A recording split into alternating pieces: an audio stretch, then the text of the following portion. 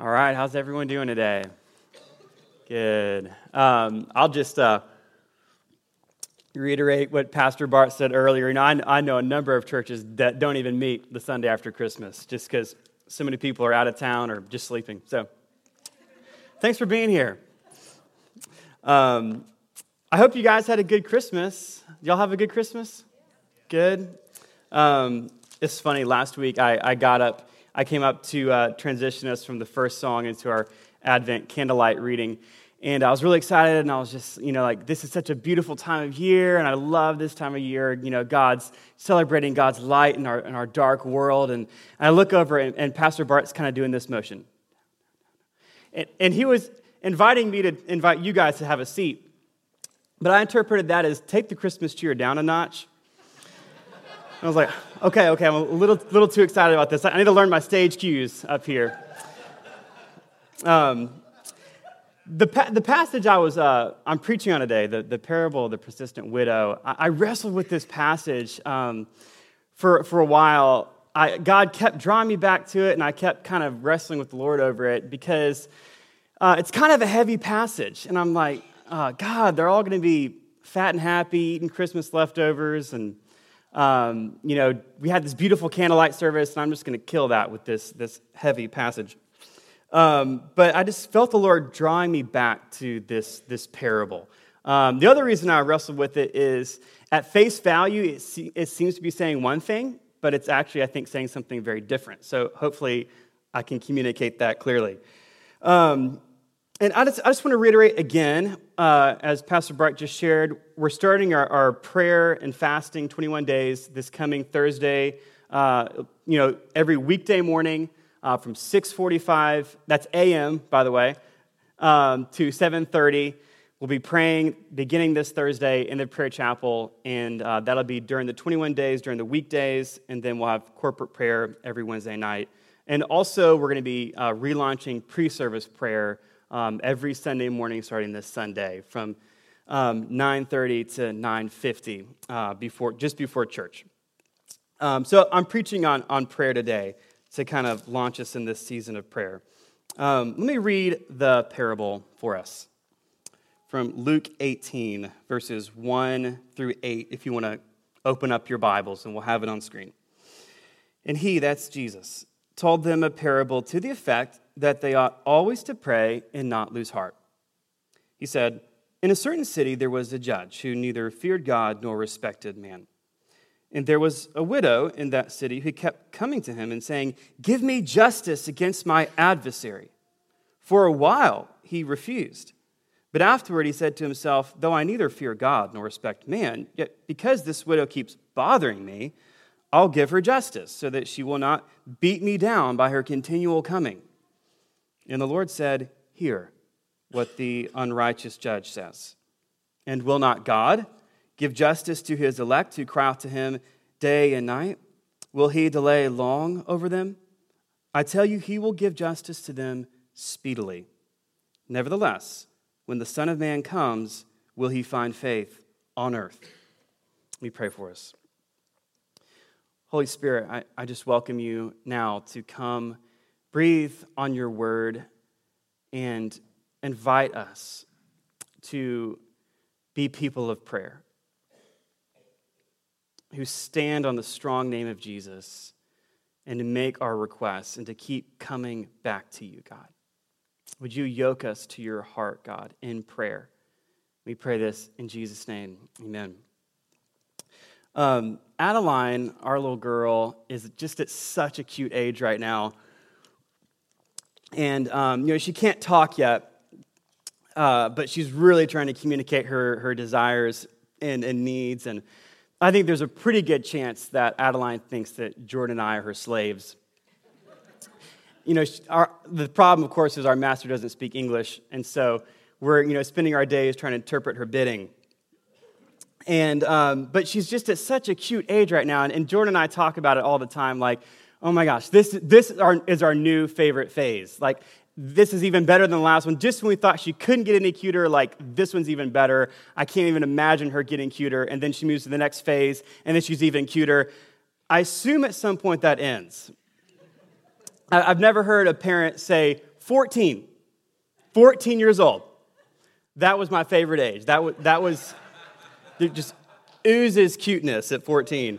So I understand that there's an expiration and date on that. I was reading a story one time, a true story, about a mother who just kind of had it with her kids. And she just got to this breaking point with all the back talk, and they weren't doing their chores, and the husband wasn't any help. And so she packed up her things, walked out the back door, and moved into the treehouse. And her husband came home and said, Babe, what are you doing? Come down. And she said, no, I've had it up to here with all the lip, and no one's pulling any weight around the house, and you're not any help, by the way. So I'm staying up here in this treehouse until things change around here. And so a few hours later, the husband comes back and he says, Babe, I've got the kids doing chores again, and I told them to cool it with the lip, and I'm going to be more present. So come down, please, just come back down. And I think depending on what kind of Christianity you may have been raised in, we can feel something like that when we come to a parable like the parable of the persistent widow, where we don't exactly know how to deal with God's silence. We don't know how to deal with God's apparent absence. And so all we know to do is to sign up for our Christian chores again, or we got to figure out how to learn how to talk God into coming back down. As the characters in this story, the judge and the widow, are really prototypes of two people who occupy opposite ends of the spectrum of power and influence. The judge on one side, the widow on the opposite side. And I think it's important as we engage this story to consider how these characters would have been heard in the ears of the Jewish audience that Jesus is speaking to. The Old Testament is what shaped the Jewish audience's view of what a judge should be, what the widow was to be, and how God responded to the widow. So we could look at a passage like 2 Chronicles 6 and 7, where King Jehoshaphat of Judah has appointed judges in each of the fortified cities of Judah, and he says this to the judges. And he said to the judges, consider what you do, for you judge not for man, but for the Lord. He's with you in giving judgment. Now then, let the fear of the Lord be upon you. Be careful what you do, for there is no injustice with the Lord our God, or partiality or taking of bribes. The judges of Judah were to be marked by the fear of God.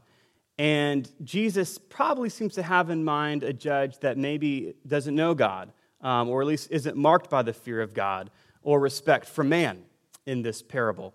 And then the widow is also talked about so often throughout the Old Testament. We could look at passages like this where God's heart is on display. This is Moses speaking for God, saying, you shall not mistreat any widow or fatherless child. If you do mistreat them, and they cry out to me, I will surely hear their cry. I will hear the cry of the widow, God says. In Deuteronomy 10:18, he executes justice for the fatherless and the widow. God hears widows, and he gives justice to widows. Throughout the Old Testament, God declares his loving care for widows. And that's an important point as we consider this parable, and it's one I'll come back to. Before I go on, though, I want to make something clear, and that's this. This passage in particular, Jesus is talking about the prayer of justice. But at no point in the sermon do I want it to come across that we don't need to work for justice, that all we're called to do is just pray for justice. We are called to be people who work for justice in our spheres of influence, however small or great they may be.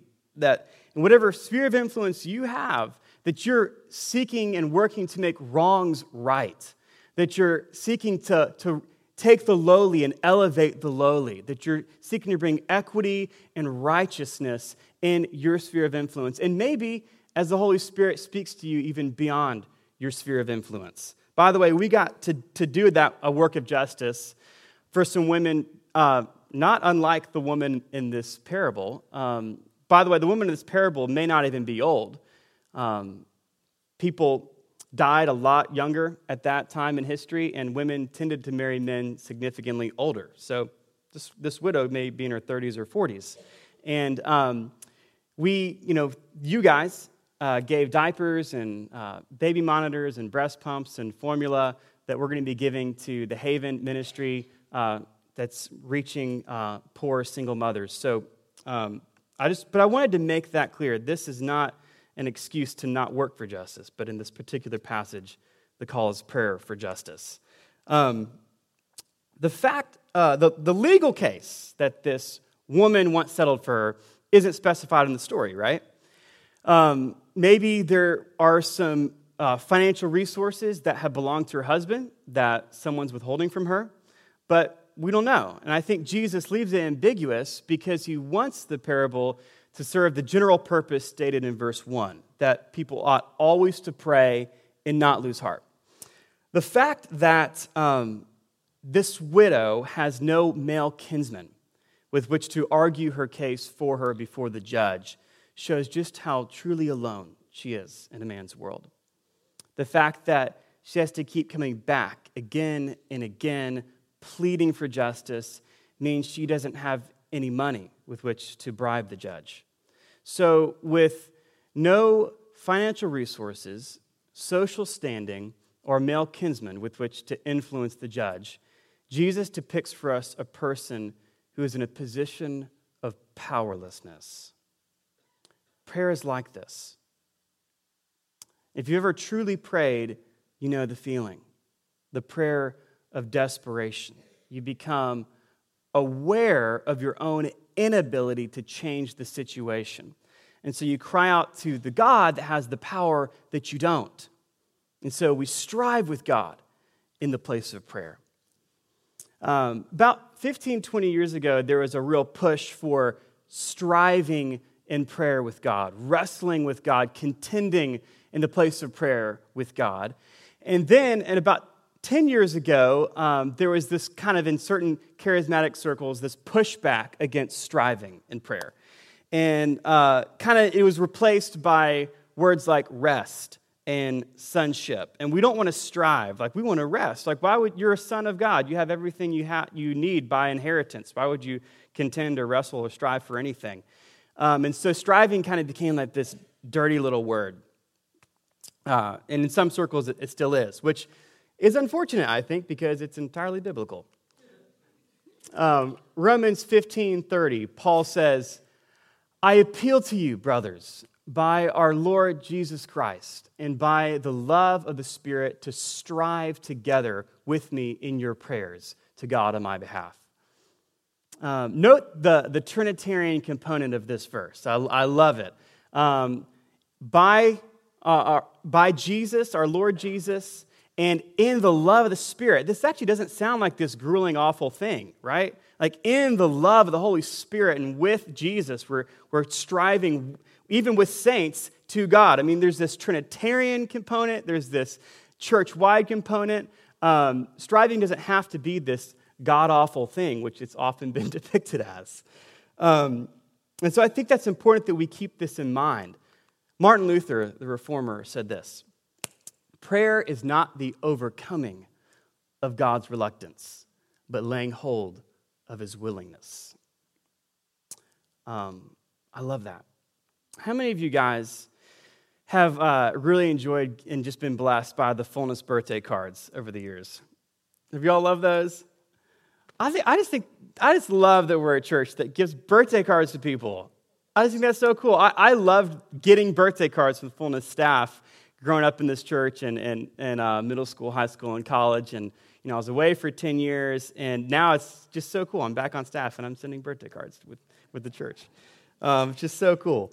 A lot of times I'll be in my office, and I'll have a stack of birthday cards that I'm signing, and I'll just ask the Holy Spirit, Holy Spirit, what would you say to this person? How could I encourage this person? And if I get something, then I'll put it in there. And the other day I was in my office, and I had a card in front of me, and I was like, Holy Spirit, what would you say to this person? And I just I wrote in this person's card, keep chasing after Jesus.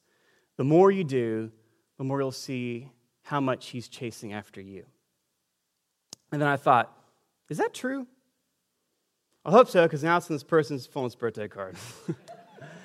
And so I sat there thinking about, is it true? And by the way, if you ever get a fullness birthday card and under the Gabriel section, you see a line on top of what looks like whiteout, that means that my initial encouragement was heresy, and I righted that wrong and put something true in there. But I was just sitting in my office, and I was just kind of praying, like, Lord, is this true? Keep chasing after Jesus. The more you do, the more you'll see that he's chasing after you. And I was just kind of dialoguing with the Lord about that for 2 or 3 minutes. And as I was just thinking about that, Sarah McMillan chimes in on my background music on my computer singing, I'm chasing after you, I'm chasing after you, I'm chasing after you. I just rested in that holy moment. Again, just saying, God, I'm coming after you, but then just feeling his song back over me. Gabriel, I'm chasing after you. I'm chasing after you. I'm chasing after you. Scripture calls us to seek the Lord, and I believe that our pursuit of God quickly becomes a discovery, a journey of discovery, of seeing just how passionately he's pursuing you. And that in prayer, we discover and rediscover a God who is for us. That in prayer, it's not the overcoming of God's reluctance, but laying hold of his willingness. But you and I don't always feel like God is pursuing us. In fact, we feel the very thing this parable says God isn't doing. We feel like God is delaying long with us. We feel like his justice is anything but speedy. We feel like our pursuit of God is met by the silence of an indifferent judge. And in our worst moments, you and I question the justice of God himself. So let's talk about prayer, the justice of God, and God's timing, shall we? Before I do, I want to share a story that's not necessarily what this parable's about. This parable, I think, is about contending in prayer and not knowing God's timing. But sometimes, and I want to say this, sometimes God answers the prayer of your heart or even the desire of your heart almost immediately. Amen? I remember our first year of marriage, Jordan and I didn't have anything. We were rich in love. And I remember every month, it was like, God was faithful to us, though. We paid our bills, and we had $61 in the bank. And then the next month, we paid our bills, and we had $37 in the bank. And next month, we paid our bills, and we had $42 in the bank. And I remember one day, after about a year of this, just thinking to myself, man, it'd be nice if just 1 month we could, in the month, bills paid with $1,000 in the bank, which then was crazy. And 3 days later, I sat down to lunch with a friend, and he handed me a check for $1,000. I didn't even ask for it. So God does things like that. And I want to just say that, even though that's not the experience of prayer that this passage is talking about. So Jesus, after giving the parable, he asked his disciples 2 rhetorical questions. And the first is this: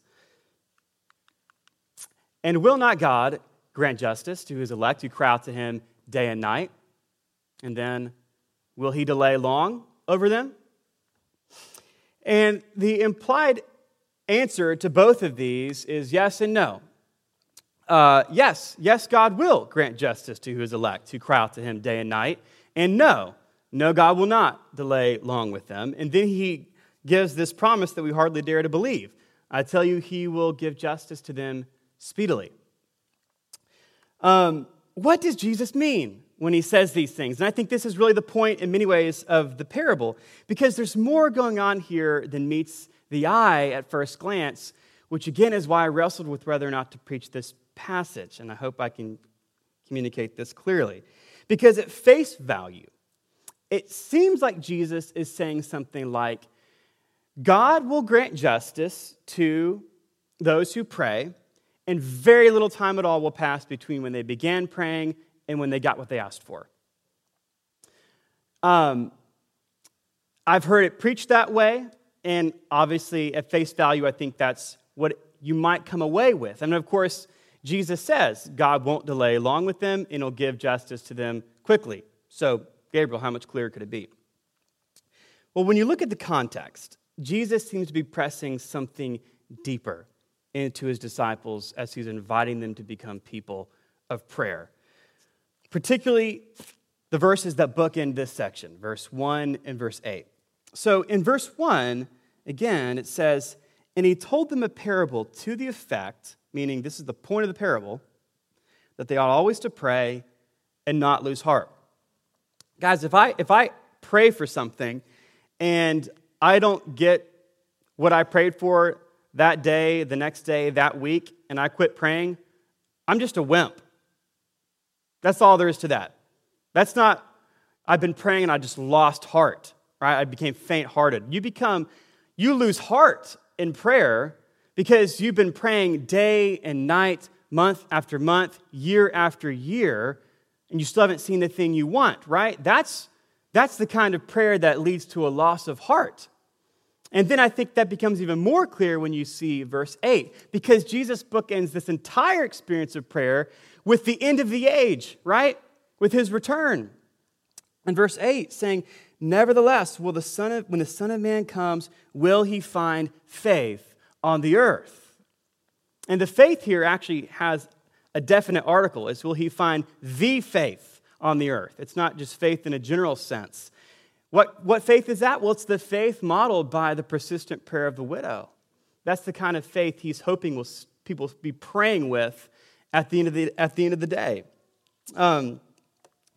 This past year, the past several years really, in 2018 in particular, honestly, I've been really disturbed by global injustice and the rank suffering of so much of humanity that they live and die in all the time. And at times it, honestly just crushes me. And then God's apparent silence in the face of all that. And I've just been really heavy a lot of this year. I still have days where I just feel that heaviness. Not that it's mine to bear, but I still feel it. And, as I see it, the world's power structures function a lot like the unjust judge. They may not be overtly evil, but they're characterized by a lack of the fear of God and respect for human value and dignity. And then I look at myself and I admit, I don't have answers to all the philosophical questions, like the problem of evil, for those of you who are familiar with that. And nor have I actually ever heard an answer to the problem of evil that satisfied me. So don't come to me for pastoral counsel on that. I'll just say God's really good, I promise. And so I feel that, but I'm learning to be okay with the fact that I may not get answers to all my questions, at least not yet. Not getting answers to my questions keeps me prayerless. I suspect I'm not the only one who feels that way. But knowing the heart of God gets me praying again. When my prayer life has dried up, revelation of the Father's heart bursts prayer. And I think in many ways that's the contrast Jesus is setting up between his Father and the unjust judge in this story. He's a good judge. Therefore, you should ask him to be good and just. Knowing the just and good heart of God is what anchors you in prayer, not knowing his timing or having guarantees of his timing. Unlike the unjust judge, God has regard for people. And part of the reason, maybe the main reason, that Jesus uses a widow in this story is because his Jewish audience knows just how much God loves and cares for widows. Jesus is saying, this is you in the place of prayer. In prayer, you're the one whose case God fights for. Don't mistake God's timing for apathy. He's good. God loves you, and he cares about the justice cry within you.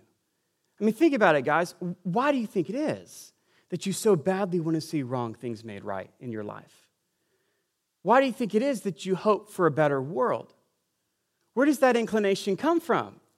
Of course, it comes from God, and you're feeling those hopes and dreams with God who hoped and dreamed before you. His justice cry is much deeper than mine. It's deeper. And then you declare, God is working wonders. He always has, and he always will. And I think it's important, again, to see what Jesus is pressing in for here. We see it so clearly, I think, in verse 8. He's looking for the kind of faith-filled intercession seen by the widow. Jesus, in verse 8, when he says, will the Son of Man find faith when he comes back?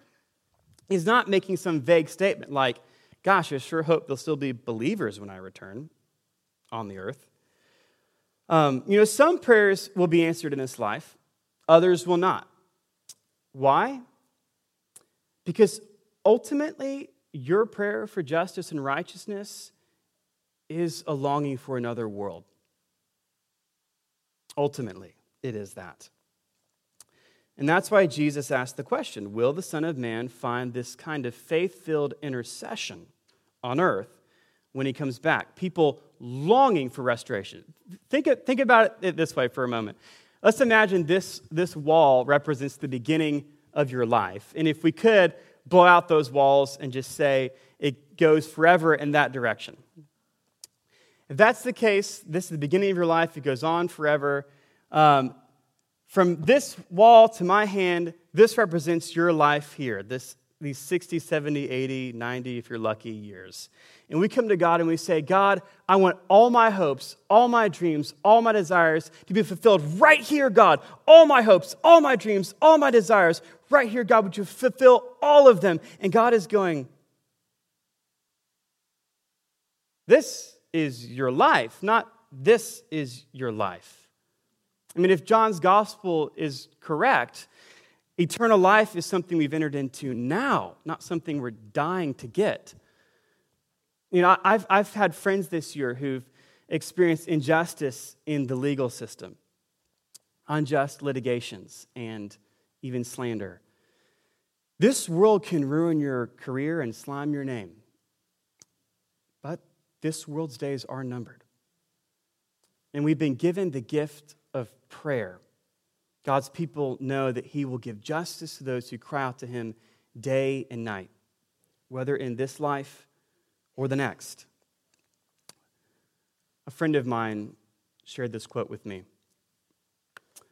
When the Allies liberated the concentration camp at Cologne, they found this written on one of the walls: I believe in the sun, even when it is not shining. I believe in love, even when I don't feel it. I believe in God, even when he is silent. Last month, Pastor Bart preached on Amen, the last word of the Apostles' Creed.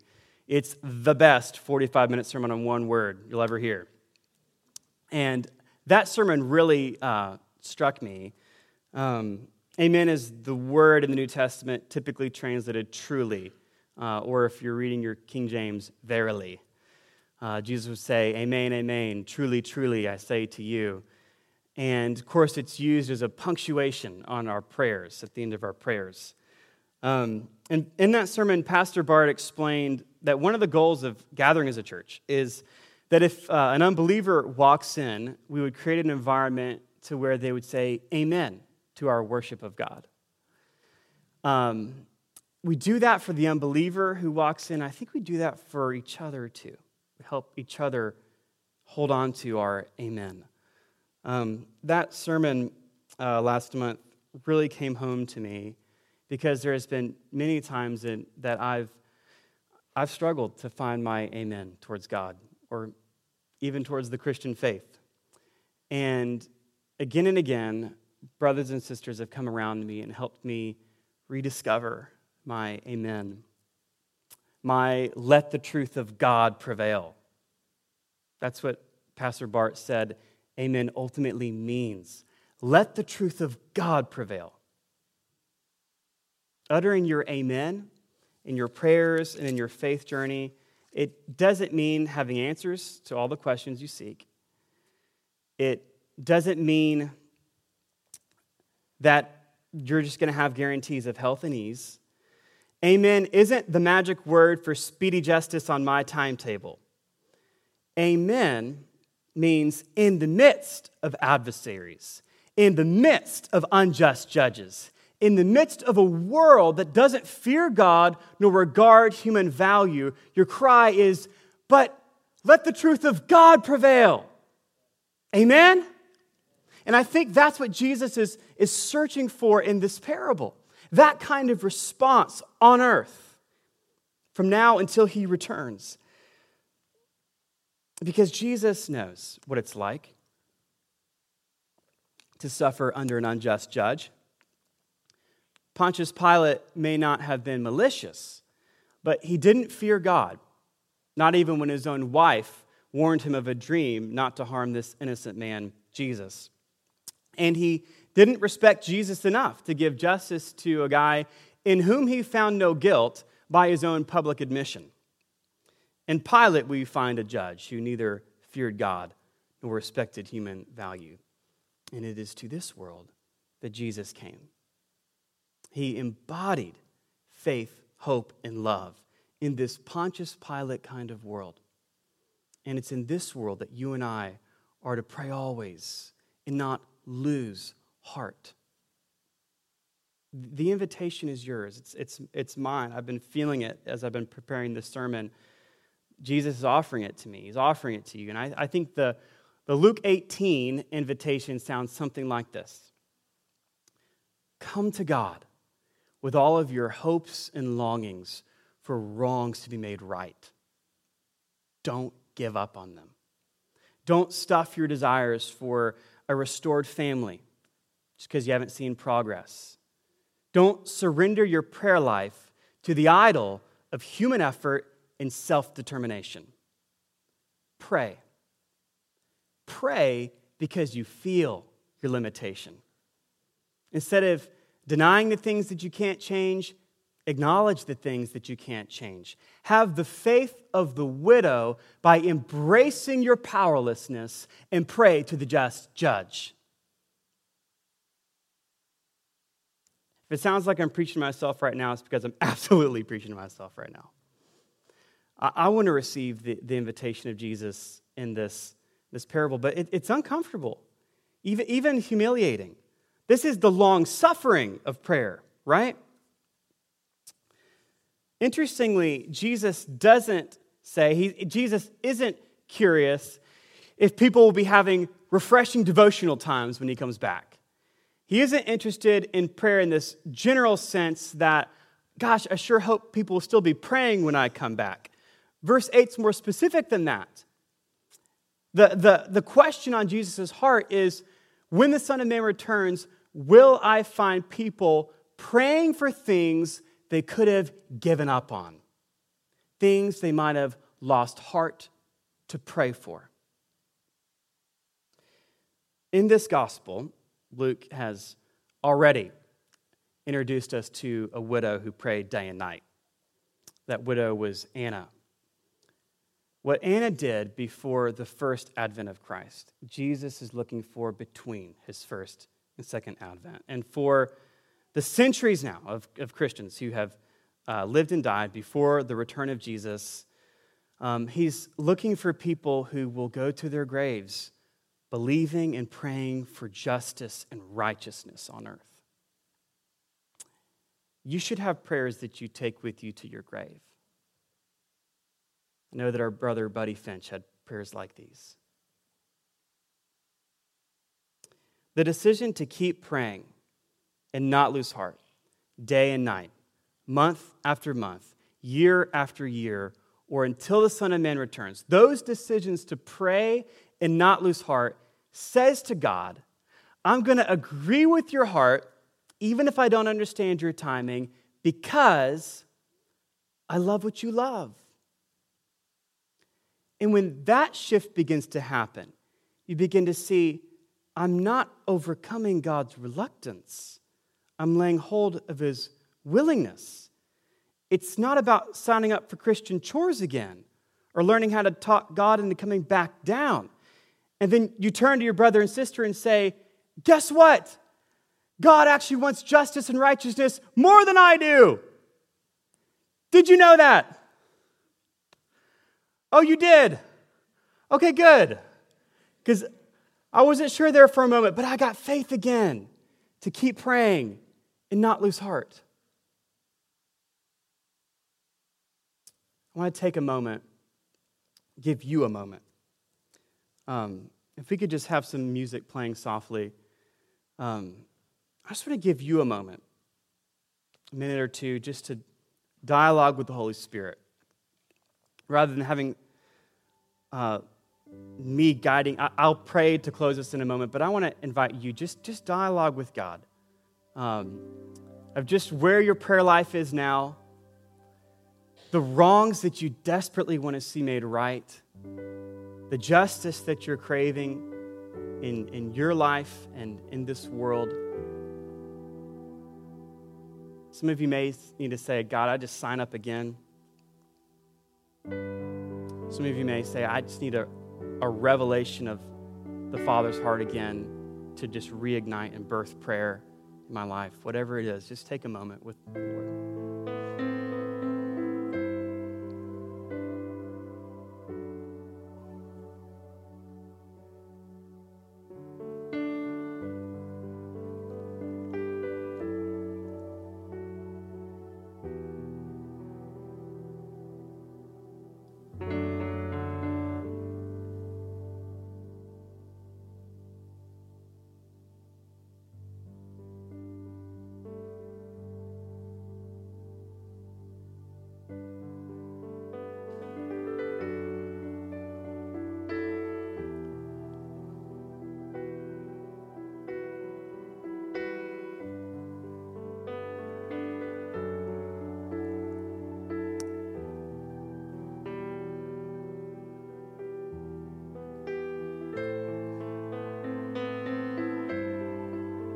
In just a moment, I'm going to invite some prayer ministry teams to come forward for those who would like to receive personal prayer ministry today. Let me pray for us, and then we will be dismissed. God, I thank you that you always have and always will take us where we are. And so in this moment, Lord, we offer ourselves to you such as we are. And we ask, God, would you, if we need it, reconnect us to your heart. God, if we need it, God, give us a longing, a sense for wrongs to be made right, justice to be met out, God.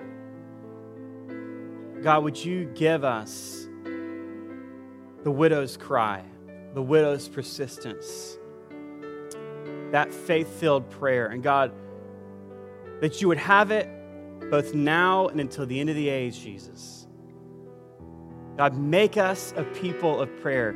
Even just making it personally, God, make me a person of prayer. God, I encourage you, even this moment as I'm praying, just say, God, make me a person of prayer. God, would you, again, I just ask, would you connect us, unite us to your heart, God, and let it fuel our prayer. Thank you, Lord, for the gift of prayer. It's such a gift. Thank you, Lord, for it. It helps us make sense of the world around us, God. Thank you, Lord. Bless you in Jesus' name. Amen.